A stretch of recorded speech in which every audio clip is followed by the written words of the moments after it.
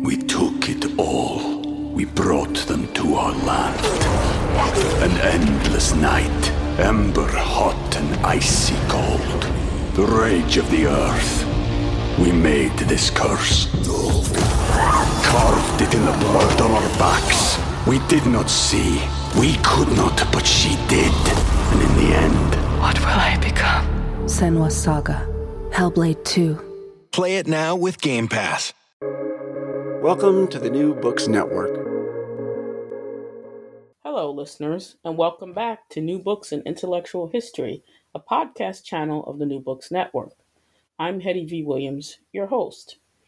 Today on the New Books in Intellectual History, we have Dr. David Weinfeld, Assistant Professor in the Department of Philosophy and World Religions at Rowan University, and he is also the author of An American Friendship, Horace Cowan, Elaine Locke, and Development of Cultural Pluralism, published by Cornell University Press this year. Welcome to the show, Dr. Weinfeld. Thank you so much for having me. Yes, thank you for taking time out in your day to discuss your important book, very exciting, just published. And we'll take up most of our time discussing your book and then end with a discussion of your current research. But first, let's talk about your educational, teaching, and research background. Okay, great. Well, I'm a historian by training.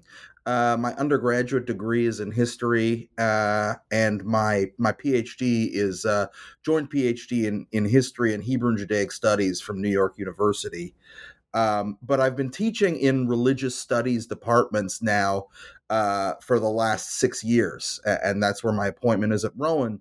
So I have a range of interests, but I primarily think of myself as an intellectual historian. And this book that I wrote, An American Friendship, is really an intellectual history. Yes, very much so. That's what definitely attracted me to this book and this topic. I want us to then talk about intellectual history, but what led you to study history? Why study history? Did you come to college as an undergrad with that in mind, or was it a teacher or some experience? I wasn't 100% sure what I wanted to do as an undergrad. I grew up in Montreal. And in Montreal, we have a slightly different education system where high school ends after grade 11, as we call it, or 11th grade.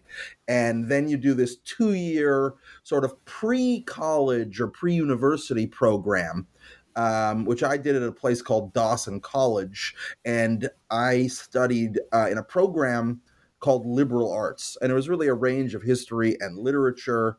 And it was phenomenal. It was a wonderful experience. And so I entered college thinking that I might do philosophy, I might do history. And I ended up choosing history because I've always loved stories. I've always loved telling stories. And really the book is me trying to tell a story. And so I just stuck with it. At that point, and that's what I've been doing, and that's what I hope to continue to do. Yeah, it makes sense that intellectual history, in terms of its definition and its development in the 20th centuries, comes out of literary studies and philosophy. I always think of it as this very inherently interdisciplinary approach to history. So having a lot of interest, it makes sense, that you would, gravitate to intellectual history. Let's talk about your definition of that term, intellectual history. How might you define the term, either, loosely or more applied to this particular book? Well, the way I understand it is there's kind of a distinction between something that people call history of ideas and intellectual history. And as I understand it, history of ideas is more, here is idea X, Plato's idea, and here's how it influenced Aristotle's idea. And you're really focusing on, published works. Publishing wasn't the same in ancient Greece, obviously, but the idea is that you're talking about major ideas and how one idea flows into the next. And I think intellectual history incorporates that to a degree, but it also is really interested in the biographies of the intellectuals involved, in the context in which they are writing, in their personal relationships, in their experiences, in their professional life, things that they do. And that's really the kind of writing that I try to do. I once heard that the late Professor Tony Judt, who was considered an intellectual historian, called himself a social. He wrote social history of intellectuals, and that's sort of how I like to see my own work. I like that phrasing, and I like, as someone who does intellectual history, I like to think of myself as someone who looks at American thought, a scholar of American thought. I will usually kind of define myself or frame myself in that way, because you are looking at, the interior lives of these scholars, not just their, work, if they are in the academy or not.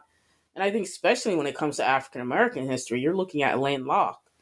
And although he kind of fits the definition, I think a more classic definition of the intellectual inside of the academy and publishing his books and ideas, because I look at Black women's intellectual history, these individuals often outside of the academy, for reasons more obvious than not. But I like that framing. Let's turn towards your book then, because you are looking at these two intellectuals and their friendship, their interaction. So give us a brief synopsis of your book and what it makes it distinctive. Well, I like to think of my book as kind of a history or maybe even a biography of an idea. And that idea is cultural pluralism, right? This sort of promotion of diversity, ethnic diversity, really in this case, in a certain territory or state. But it's this biography of an idea told through the friendship of the two American philosophers who really shaped that idea, Horace Kallen and Alain Locke. And these are two really interesting figures. Kallen is a Jewish immigrant, becomes a leading American Zionist. He's a pragmatist philosopher. He's one of the founding faculty members of the New School for Social Research. And Alain Locke is the first Black Rhodes Scholar at Oxford. He is a professor of philosophy at Howard University. And of course, he's most famous as a kind of intellectual godfather of the Harlem Renaissance in the 1920s. And these two individuals met at Harvard at the beginning of the 20th century, and they became friends when they spent the academic year 1907, 1908 at Oxford University when Locke was a Rhodes Scholar and Kallen was on a fellowship. And my book charts their friendship from when they met and were quite close that year. Their friendship faded over time. They were not best friends, so they grew distant over time, but they reconnected in 1935 and then remained friends until Locke passed away in 1954. And Kallen was involved in kind of eulogizing Locke as well. So it's a story of friendship of these two intellectuals who were very quirky characters themselves. I sometimes like to call my book a buddy comedy, but more pretentious. And so that's but it really it sort of blends narrative history with an analysis of their ideas to give us an understanding of what cultural pluralism was and is, and especially this idea that they had of sort of cultural pluralism as friendship.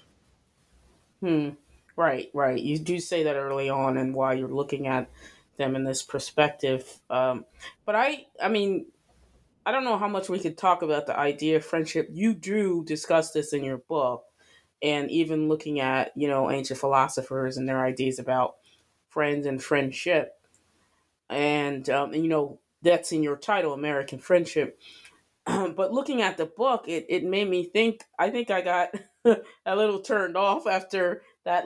In terms of Callan, in regards to Callan's kind of treatment of Locke and claiming cultural pluralism, but we'll get to that as one of our questions. But so they're friends, not colleagues or acquaintances, right? You're so Well, so. What's the difference? Let me just correct. They first really meet when Callan is Locke's teaching assistant at Harvard. So they meet with actually a teacher student or student teacher relationship, and they really become friends when they're more peers. The following year, when they're at Oxford together. And your book, this goes beyond your actual discussion, but your book also made me think about how the idea of friendship changes, especially now with new media. We're so distant from one another because we're behind these machines and we're on Twitter or we're on Facebook, and that made me so thinking about friendship as is defined in the early 20th century versus now, right? People are writing these long letters to each other, and getting together, and what friendship was, especially for intellectuals, who get together and talk about ideas. I mean, that's what intellectual friendship is about. So how does your book, obviously there's a lot of writing about cultural pluralism as an idea. So how does your book, build on, engage with, or intervene in, this historiography of this idea? So, the connection between Callan and Locke and cultural pluralism has been written about before to some degree, but not obviously to this extent. It's usually focused primarily on this one incident, the 1907 American Club Thanksgiving dinner at Oxford. Where the racist Southern Rhodes Scholars did not invite Locke, but they did invite Callan, and Callan boycotted the dinner, and that sort of solidified their friendship. And then they continued to discuss these ideas that they'd begun discussing when they were student and teacher at Harvard, and it's from there, according to Callan's recollections, that this idea of cultural pluralism comes from. So people have written about that, but I really sort of extended the narrative. First looked at how they were like before they met, and then how their friendship continued over time. So that's sort of just one narrative intervention, I guess. But I also I tried to make, I guess, a more intellectual, philosophical intervention in terms of ideas about cultural pluralism that have been written about by people like David Hollinger, for example, in Post-Ethnic America, or Louis Menand, who wrote about that Thanksgiving dinner in his book, The Metaphysical Club.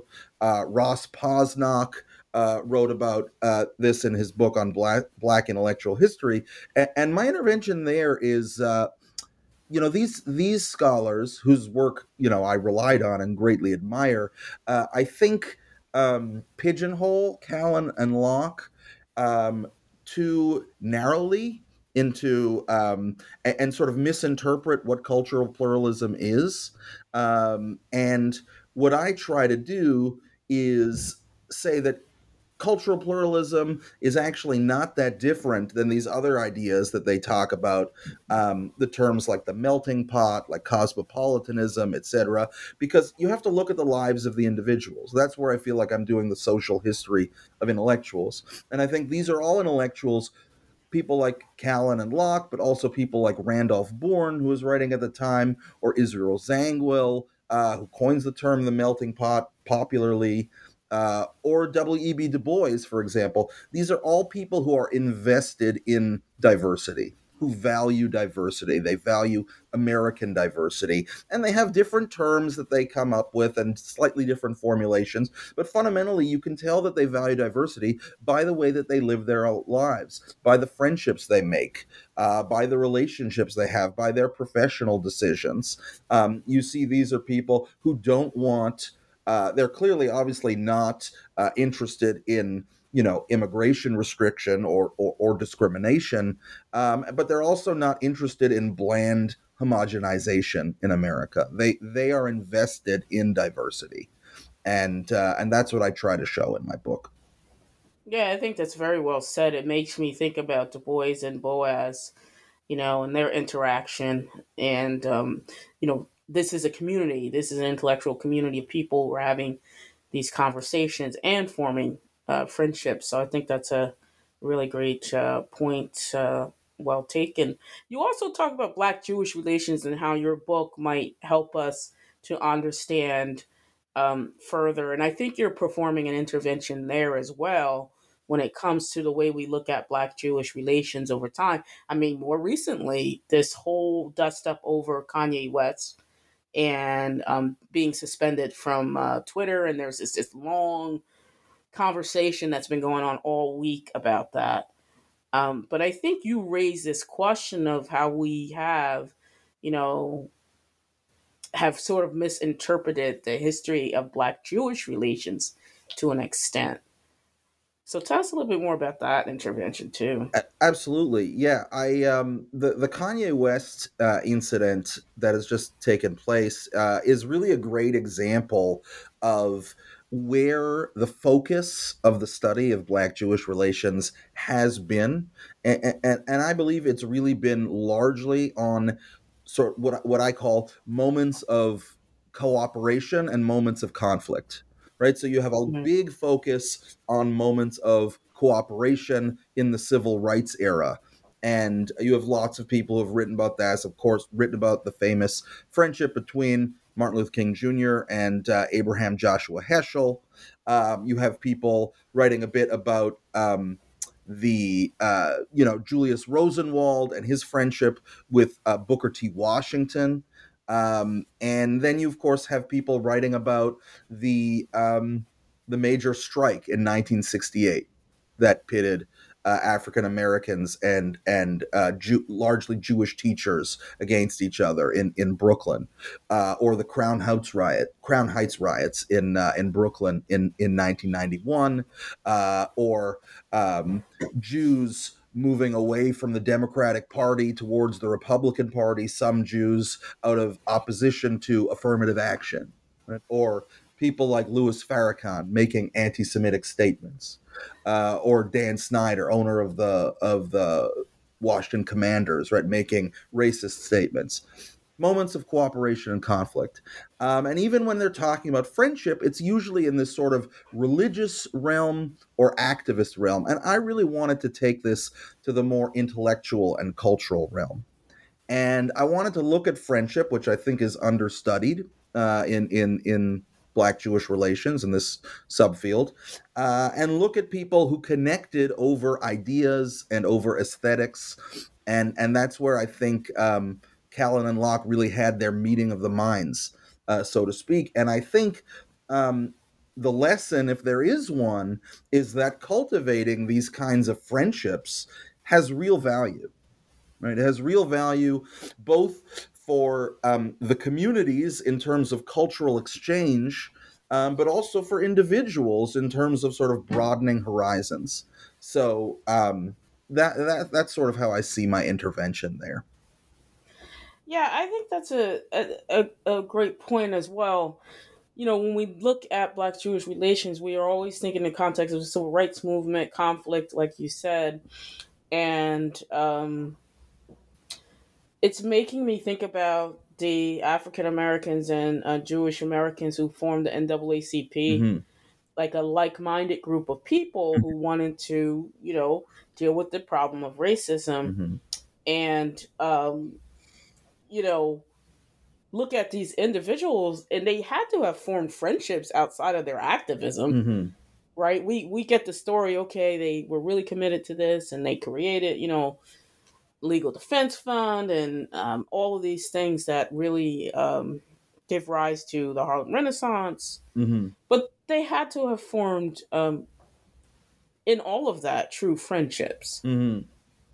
Absolutely, yeah. I think it's actually a rich topic that deserves further exploration, and the Callan Locke example is really just one example. I mean, there's been some work done, but much more needs to be done. Also, specifically on Black women and Jewish women, for example, in the civil rights movement, developing friendships, and Yeah. so Oh, sorry. it's a rich area. Yeah, it makes me think of somebody like Spengarn and his connections to African Americans. Yes, absolutely, yeah. So definitely, I think it's another book. If you look at somebody like him, I've thought about it. I mean, I've thought especially, like I said, about looking. There are people who you've never heard of, these sort of low level activists but that created these real connections. There's a Jewish woman from Chicago in the 1940s and 50s named Stella Councilbaum, who actually wrote a column for the Pittsburgh Courier. And so she was really connected to African American activist leadership, and she was very progressive and ahead of her time. Right. So there are other examples that I could point to. And as you said, it's another book. Yeah, it makes me think about Zora Neale Hurston and her connections, and how she finds herself at Barnard, and these letters that she's writing to some women who are her benefactors and friendships. Mm-hmm. But the way we look at it is it's not through the lens of friendship at all. Mm-hmm. It's always, well, there's a level of exploitation here. And so we miss that, I think, dimension to an extent. Well, I would say that there are, of course, even in the friendships, there could be some degree of, I mean, exploitation is a harsh word, but there's instrumentalization, right? And that's part of what I talk about in my book, right? That people become friends with different people, but they also rely on those friends to get ahead in certain ways, professionally or academically or what have you. So, it's not always completely simplistic, in terms of just like a pure friendship. But there are elements that are, more genuinely friendship elements, and there are elements that are, how can this person help me out? Sure, and we all do that, yes. right? Yes, exactly. With our colleagues, with our, and then we see, the mentoring relationship. Exactly. I think your point is this is a friendship of at least of intellectual equals. Yes, absolutely. That they are coming together over ideas and discussing ideas, and through that, I think recognizing ultimately it's not like they were out without any kind of bias, but ultimately recognizing, equality through friendship and the possibilities of cultural, pluralism. Somebody like Annie Nathan Myers, it kind of makes me think about her friendships, and there had to be a level of genuineness there because it changes institutions to an extent, these friendships. Oh, for sure. For sure. Yeah. The woman I mentioned earlier, Stella Councilbaum, I mean, she developed a fairly close friendship with Mary McLeod Bethune. And you can read their letters and their correspondence, and they're very affectionate towards each other, and clearly felt that they were making common cause, but also respected each other and enjoyed each other's company, right? And it's that last point that I think is so important, that these were friends, these were people that made an effort to spend time together, to write to each other, right? That they prioritized their relationships with each other. Callan and Locke did, and these other examples as well. Yeah, definitely. Like, you're not going to sit down and write extensive letter. I mean, you could be doing something else, right? Exactly. Or if it was just wholly exploitative. Yes. So, what about sources? If we're talking about letters, did you find a good amount of letters between them and sort of different primary sources you used to construct your narrative? Yeah, so letters were a huge source for me. And I'm an archive rat. I mean, I'm the kind of give me a bunch of musty old documents and I'm very happy. So I was able to spend a lot of time at the Locke Papers in Washington D.C. At Howard University. They are an enormous collection. I don't know if you've spent any time with them, but I mean, we're talking about tons and tons of boxes of letters, enormous amounts. And of course, Locke used to write, sometimes 10, 15, even 20-page letters to his mother when he was away at college or at Oxford, at Harvard or at Oxford. So those were incredibly valuable sources, and anyone who's interested in Locke needs to take a look, especially at his correspondence with his mother. For Callan, his papers are divided. Half of them are at Cincinnati in the American Jewish Archives there, which is affiliated with the Hebrew Union College, and half are at YIVO at the Center for Jewish History in New York. And there, too, there's some great sources. At the American Jewish Archives, there's a diary that Callan kept in 1907, 1908, the year that he really befriended Alain Locke, that proved enormously useful for me. So that and the letters, and I visited many archives, Oxford, Columbia University, Yale, archives at Harvard. I really tried to dig up a lot of different sources.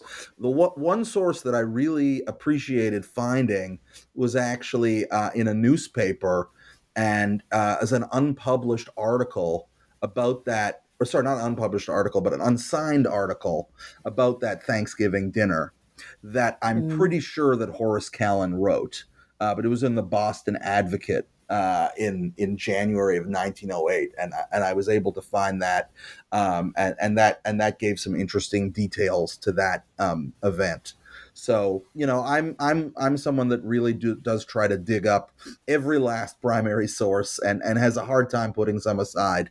But that was a real pleasure for me in terms of writing this book. No, it's great that you had, such a wealth of sources with Elaine Locke's writings, and especially the letters. Mm-hmm. I think that's really great. Tell us a little bit more about these two men. I think Elaine Locke is sort of more recognizable, perhaps, to most, Mm-hmm.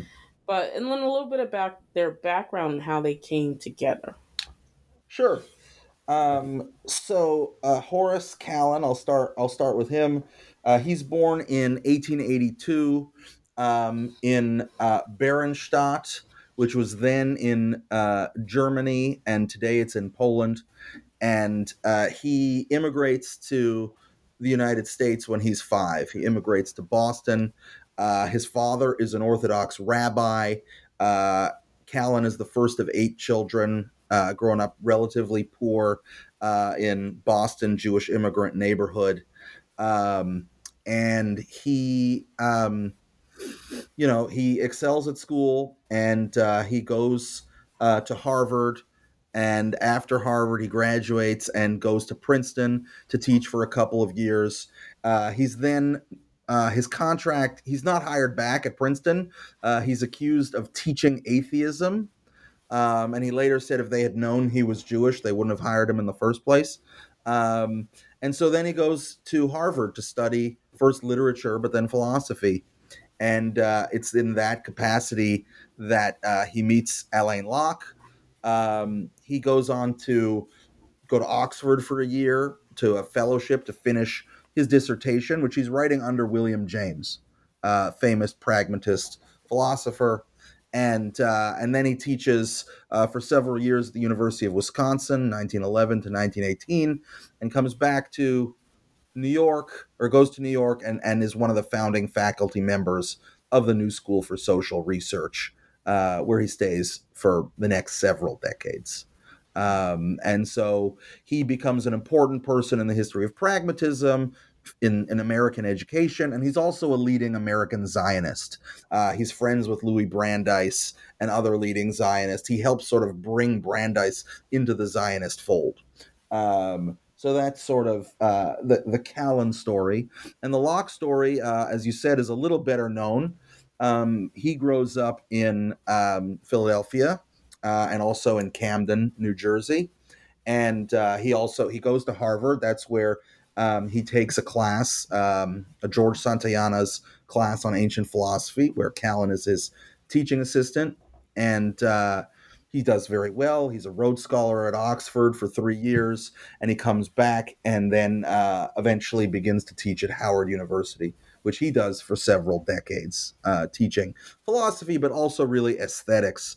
And he is best known, of course, as being sort of, as I said, the intellectual godfather of the Harlem Renaissance. He edits its most famous production, The New Negro, in 1925.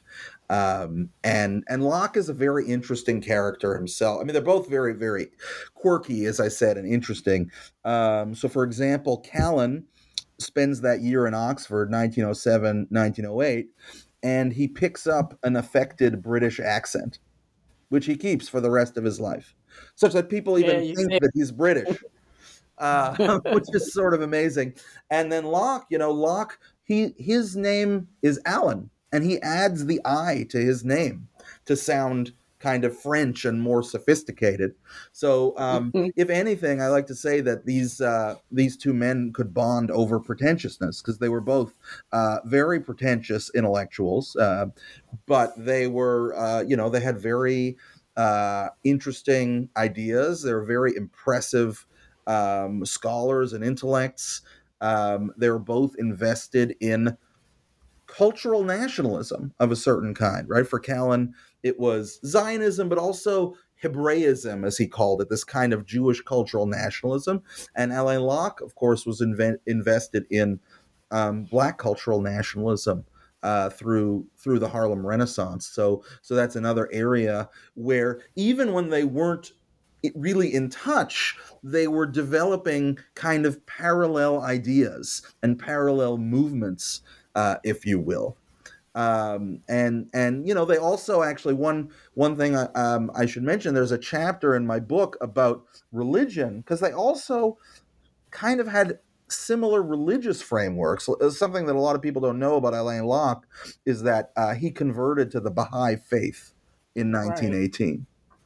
Right. And so he had this kind of universalist view of religion that the Baha'i faith really emphasizes. And Callan actually, though he's raised an Orthodox Jew, becomes an atheist, kind of moves in that universalist religious direction as well. So they really had a lot of overlapping interests and common ground. We took it all. We brought them to our land. An endless night, ember hot and icy cold. The rage of the earth. We made this curse. Carved it in the blood on our backs. We did not see. We could not, but she did. And in the end... What will I become? Senua's Saga. Hellblade 2. Play it now with Game Pass. So right, and I think that's the really strength of your book, is talking about how they connected across ideas and led them to like I think a place of equality, right? They could see each other as equals around ideas.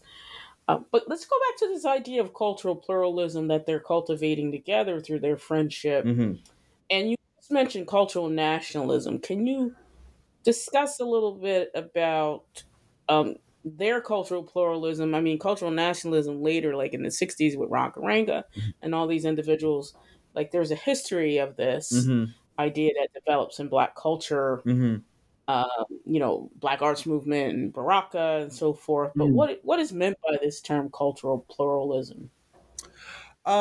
So I think it's not an overly complicated idea, and that's part of its strength.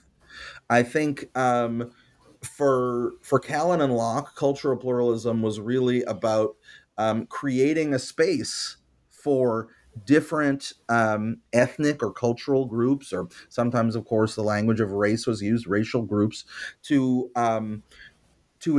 coexist in America, so that their culture would not be absorbed completely into a larger culture, and not be diminished by its interaction with a larger mainstream or with other cultures, but would in fact enhance each other through cultural exchange and through individuals operating in diverse contexts. And so I think both men were interested in creating that reality for America, right? Because that reality was in jeopardy. It was in jeopardy twofold. One, because of forces like racism and anti-Semitism, and prejudice against immigrants and against the other, but also by this sort of force of assimilationism, right? That said, you're okay as long as you conform and are like everybody else. And for them, right, it was the right to be different, as they call it. What difference does the difference make, was the question Alain Locke supposedly asked to Horace Kallen at Harvard. And that, that's what they were invested in, is creating a space for difference, for cultural and ethnic difference in America. Yeah, I like the value of difference and at its core. But I'm interested in this because in my own work, I'm looking at individuals in the 60s like Anna Arnold Hedgeman, and I'm calling them political, pluralist. They are working across, different organizations, and I'm trying to develop this idea of pluralist interracialist. That these are people who are not saying, well, we're going to separate ourselves and leave you alone. They are saying we're willing to cooperate and work with you, but we believe in independent black organization and black leadership within the larger civil rights movement. So I'm developing kind of a idea of the pluralist interracialist. So your book is really helpful to me in understanding the roots of cultural pluralism that I think becomes a type of political pluralism among these civil rights activists who are not nationalists in the sense that they're not territorial nationalists, right? They're not saying, hey, we need a new republic. But they are saying, we're willing to work with white people in order to gain black civil rights, and we can coexist. And we can cooperate. And we can have a more just society and celebrate our differences in the process. Yeah, absolutely. I think, it's in practice, right? This idea, when put into practice, and that's really kind of what the book is also all about, right? How are you taking this sort of abstract idea and living it? In practice, it's it can be challenging. It can be challenging to sort of navigate those roads between particularism and universalism, right? Between cooperation and separatism. And just as you said it very well, I think, this idea, these are not people that wanted territorial separation. Certainly, at least not in the American context. And Locke was really explicit about that, even in really early writings that he was doing at Oxford and then back in the teens before the Harlem Renaissance, that this was a sort of cultural distinctiveness that he wanted to cultivate, but not at all a segregated culture, right? And I think that's reflected in The New Negro. The New Negro includes black and white writers in it. I mean, it's mostly African American, obviously, but there's never this idea of siloing. That's not what's going on, and I think Kallen would have said the same thing. And I'll just give you one very quick example. Later in life, as their friendship deepened, Callan was working on an article, which he actually published after Locke's death. He was working on an article on humor and on how different groups have used humor and comedy to resist oppression. And he writes his friend, Alain Locke, and says, I'm interested in examples from the Black tradition of this phenomenon. And Alain Locke writes back and provides him some examples. And so that sort of thing is, I think, the idea that different groups can operate in similar tracks, have something to teach each other about resisting oppression, in this case, through humor. Mm-hmm. So that's the sort of, that's a kind of practical way that I think they envisioned pluralism, right? How can we bring different groups to the table to operate for the same goal? And that's exactly what encapsulates somebody like Anna Arnold Hedgeman, I think, in the 60s, where at one point she claims to be a nationalist and says, well, I'm not talking to white people right now, and I didn't talk to them for 2 years, mm-hmm. but she never stops seeking out ways to create coalition. Mm-hmm. Like, she never is not an interracialist who's saying mm-hmm. we need to cooperate because we need to think about human liberation, mm-hmm. For everybody. So that helps me, I think, frame that understanding of her. I think what happens is people hear nationalist mm-hmm. and they think separatist, mm-hmm. as in goodbye, I'm leaving. Mm-hmm. Oh, yeah. And Locke was, of course, very explicitly anti-Garvey. And he didn't have that separatist vision. With Callan, it's a little different because Callan did have, he was a Zionist. So he was a believer in some kind of Jewish independent entity, whether you call it a state or some kind of political entity in Palestine, though under what framework varied. He thought it could have worked maybe under a kind of confederated framework like the United States. But in the United States context, Callan, like Locke, was not at all a separatist or segregationist. And that's the way Callan is sometimes portrayed. He's sometimes contrasted with Locke and with Randolph Bourne and others as being more separatist. And that couldn't really be farther from the truth. And the evidence is in how he lived his life and who he associated with.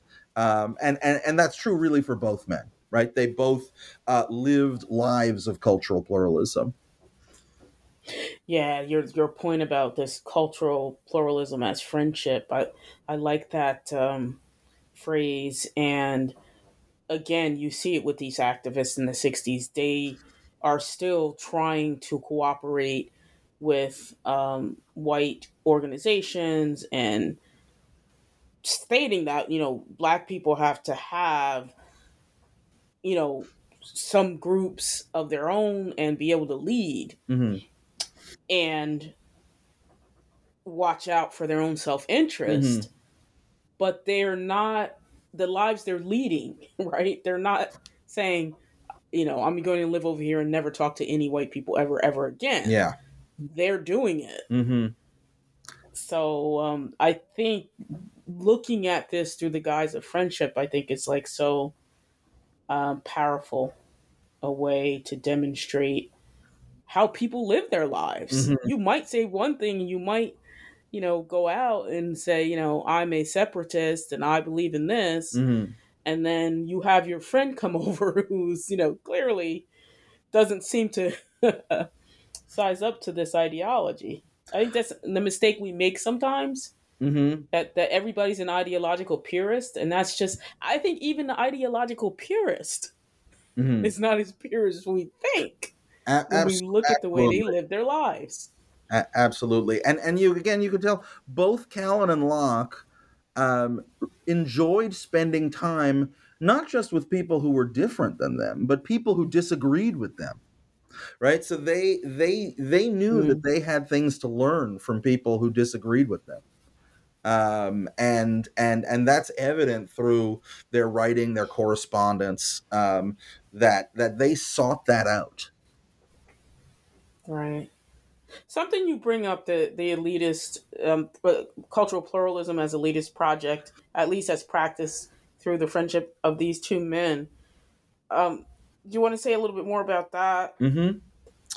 Yeah. So look, these are people who are part of an intellectual elite, obviously in the United States. I think I call one of my chapters "The Talented Among the Tenth," right? So this was really a small slice, right? And this is where these are two men who were at the top of their class, going through high school and into Harvard and Oxford, and had stellar academic careers, and were well versed in a variety of texts. And for them, what they wanted to do is to hang out with people of different backgrounds, who shared that kind of pedigree, right? Who could have those kinds of intellectual conversations about philosophy, about art, etc. And over time, they might have softened their elitism a little bit. Interestingly, both men were very invested in adult education. The New School for Social Research was obviously sort of founded upon that premise of educating non-traditional students. And Alain Locke was very invested in creating sort of Black cultural source material, his bronze booklets, for maybe non-scholars to learn more. But at the same time, they couldn't escape who they were. And they were intellectuals, and they were elitists, and they wanted to, be the smartest person in the room and hang out with the smartest person in the room. And so that's one of the distinctions that I try to make in the book between actually cultural pluralism as they saw it and multiculturalism, which I think is how cultural pluralism evolves, right? What it becomes. That's, of course, the term that more people are familiar with today. And multiculturalism is, I think, more interested in things that are popular. Religion, for example. Multiculturalism is more interested in religion. Callan and Locke are interested in ethnic groups, right? They're writing about Jews as an ethnic group, right? Not a religious group. And they're writing about African Americans and the Irish and Indians and all sorts of people. They're not really focused on religion. They're not focused as much on foods or clothing. They're interested in art and in ideas. And that's sort of how I see them as being elitist. And I see multiculturalism as being more populist, if you will, more democratic in some ways. Right. Sure. I like that delineation between the two, and to think about, how this idea evolves over time. It's a good framing. So, when Locke dies, you bring up this point where Callan seems to, on some instances, omit the role that Locke plays in the development of cultural pluralism. Talk to us a little bit about that. Well, it's actually it's sort of the opposite in a sense. He kind of omits the role that Locke plays when Locke is alive. Right. And then after Locke dies, that's when he first tells this story about the Thanksgiving dinner. He actually tells it in a kind of quasi-eulogy of sorts that he first gives at Howard in 1955. There's an event that's taking place at Howard on the Harlem Renaissance. They call it the Negro Renaissance. 30 years later. And Callan speaks there. And then again, in a few months later, that same year, at NYU, in a sort of retrospective on Locke. And it later becomes this article called Alain Locke and Cultural Pluralism. And he tells this story. And, it's a story, of course, that he's recalling after nearly 50 years after it happened. So my research, which was extensive, tried to figure out how accurate this story is. And what I came to conclude is I think that even if Callan and Locke did not sort of in a smoking gun kind of way use the word cultural pluralism with each other at this exact time surrounding this Thanksgiving dinner, that writings that they wrote at the time actually about the student-teacher relationship that Locke wrote about in an essay in 1907 called Oxford Contrasts, where he compared his Harvard and Oxford education.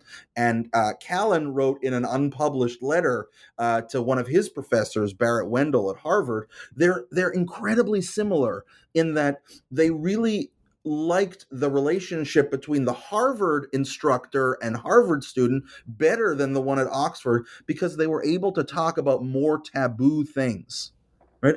And they were able to, talk about issues perhaps like race, which I think very possibly could have led, if not to the actual words cultural pluralism, which only appear in print in 1924 in a book that Callan writes, but definitely the idea of cultural pluralism.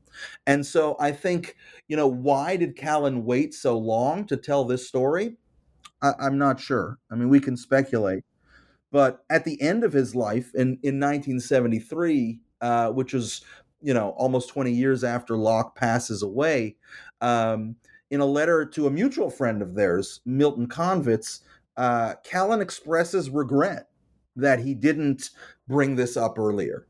And in that letter, he actually, it's sort of remarkable in referring to Locke. He talks about Locke as the first Black cultural pluralist and authentic Zionist. He writes. I don't know exactly what he meant by that, but he clearly felt that Locke was connected to the genesis of this idea in a really profound way. Sure, absolutely. As we come to the end here, I think it's we could maybe end on this question and talk about your current research. But why do you think it's important to study cultural pluralism, either through the lives of these two men or just in general?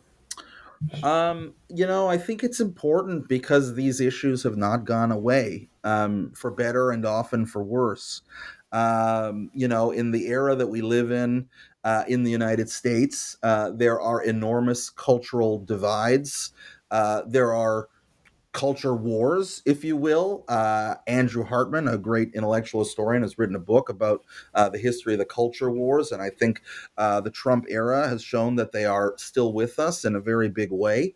And so having people be able to understand each other and understand different cultures and different ideas is so important in terms of creating a more stable society, but also a more interesting society, a society that produces more complex and interesting art and film and literature, which are, of course, what Callan and Locke were also heavily invested in. So I think there's just tremendous value in this. And of course, it's not just the American context. I'm Canadian. It's the Canadian context. It's Europe. It's Africa. It's the Middle East. There are all sorts of diverse societies. And I think this model of friendship, right, as opposed to other metaphors like the melting pot, like a food metaphor, the salad bowl, or there have been musical metaphors that even Callan and Locke both use, like symphony or music of civilization. And I think the friendship metaphor helps us understand the goals of cultural pluralism a little bit better.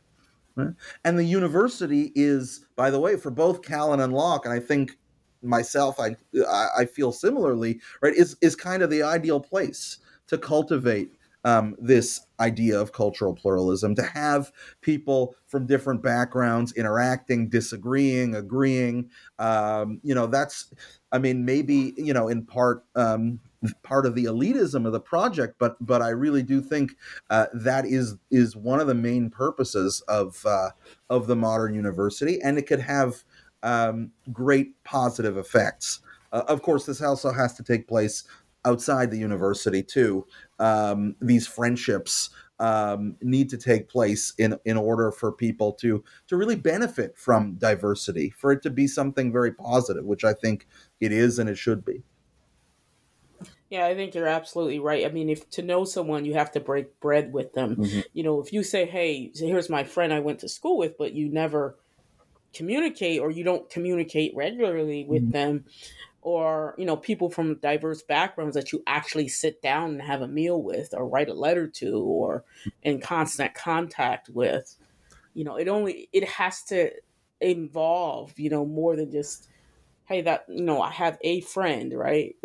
Yeah, that I never see. Absolutely. And I want to be clear, right? And I write about this in the book. Callan and Locke, when they started becoming friends at Oxford, they were hanging out together. They were getting drunk together. I mean, they were behaving as friends behave. Sure. And so it's not just about the exchange of ideas. They were clearly doing that too. Right. But they were Sure. they were forming a real bond. Sure. So what is next for you in terms of research? Well, right now I'm working on a project in American Jewish history, which is sort of where my background is, on Southern Jews. I spent the last 6 years at Virginia Commonwealth University in Richmond, and so this is a project on Southern Jews and the Lost Cause, and how Southern Jews participated in Lost Cause commemoration as a kind of way to integrate into the white Christian majority in a way that was really not possible for African Americans, of course. And at the same time, I'm also going to write about moments where Jews resisted the Lost Cause narrative in the South. And so it's going to be a history looking at the South broadly, and starting all the way at the end of the Civil War, 1865, and probably going to 2017 to the Charlottesville riots that took place, to sort of chart the evolution of how Jews have fit into the South and seen themselves as part of this Southern idea. Interestingly enough, even when these are people whose families immigrated long after the Civil War, right? So they don't have any direct connection to it. Some did, but many did not. Yet many Jews did participate in Lost Cause commemoration, right? This idea that the South, or that the Confederacy was this noble institution, that slavery was not the cause of the war and was not actually that bad, that Robert E. Lee was a hero, and all of the Jews participated in that, and also participated in very specifically Jewish ways, and in sort of emphasizing Jewish heroes of the Confederacy and Jewish participation in the Confederate cause. So that's where I'm going. That's where my research has taken me next. Sounds very provocative. You're going to get some people upset, probably. I may, at least a part of that. I may already have, but look, it's important, and I'm not judging. I mean, you have to understand, there was a tremendous amount of anti-Semitism in the South. As you know, synagogues were bombed during the Civil Rights Movement, Mm-hmm. right? So this is people who were walking a tightrope, as it will, and for a lot of Southern Jews, I think the Lost Cause was kind of a more benign way for them to integrate into this white Christian majority than other ways. I mean, Jews, when celebrating the Lost Cause, did not emphasize things like slavery, right? Because that wasn't what the Lost Cause emphasized. They emphasized Jewish belonging in the South. And that's what, I mean, even Callan and Locke, I mean, their story is really about belonging as well. This is a Jewish story. This is an African-American story. For Locke, who also, of course, was gay, there is a story of how he belonged to various communities that might have some seen him as an outsider in that way. Callan was kind of shifting between the Jewish world and the non-Jewish world. He married a non-Jewish woman, which put him at odds with some in the Jewish community. So both men were trying to belong, and Jews in the South were trying to belong as best they could, and they had more and different opportunities to do so, obviously, than non-white people, than African Americans did. It's a complicated story. I'm just getting started with it, but I've done some writing on it and hope to do more speaking on it soon. Well, sounds very interesting, and we look forward to reading your next project. But I want to thank you for being a guest today on the New Books in Intellectual History channel. Thank you so much for having me. Really, really appreciate it.